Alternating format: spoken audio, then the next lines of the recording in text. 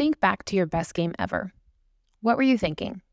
Chances are you can't remember a single thought that flowed through your mind because you were in a flow state or in the zone, as you might have heard before, which is when your body does what it knows how to do while your brain takes the back seat. Our best performances come when we aren't interfering with the skills we've already acquired and we respond instinctually to the situation. Let's be clear, this may seem like the wrong way to think about performance. It's very easy to think that working on your mental game means that your brain always needs to be moving, scanning the situation for the next big decision, and active as the game goes on. But in reality, that's just not feasible or sustainable. In this episode, we'll talk about the frequency of conscious thinking and the role it plays in your performance. Think about it this way.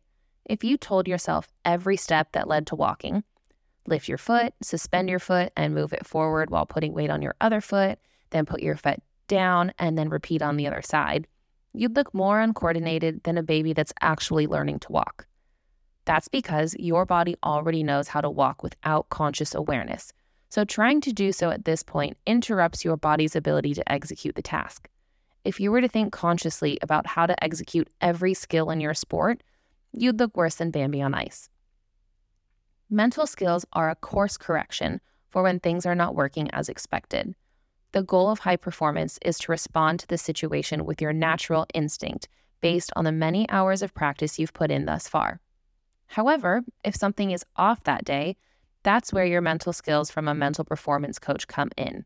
We don't want you to have to use a skill for every play and every point, but we do want you to know how to handle the situation when you reach an obstacle and need to get back on track.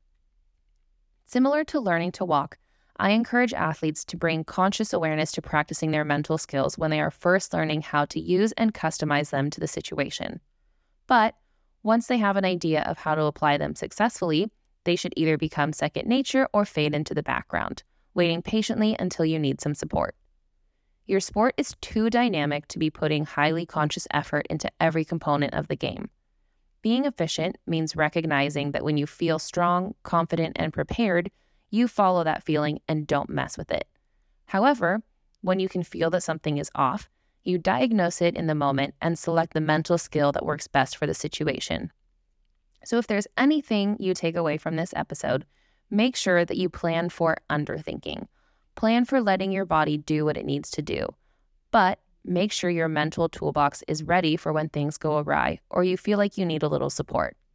If you think that too much thinking is getting in the way of your greatness, or if you feel like you need to expand your choices of mental skills for managing challenging situations in your sport, click the link in the post to explore the ways that Mind Ready can help you today.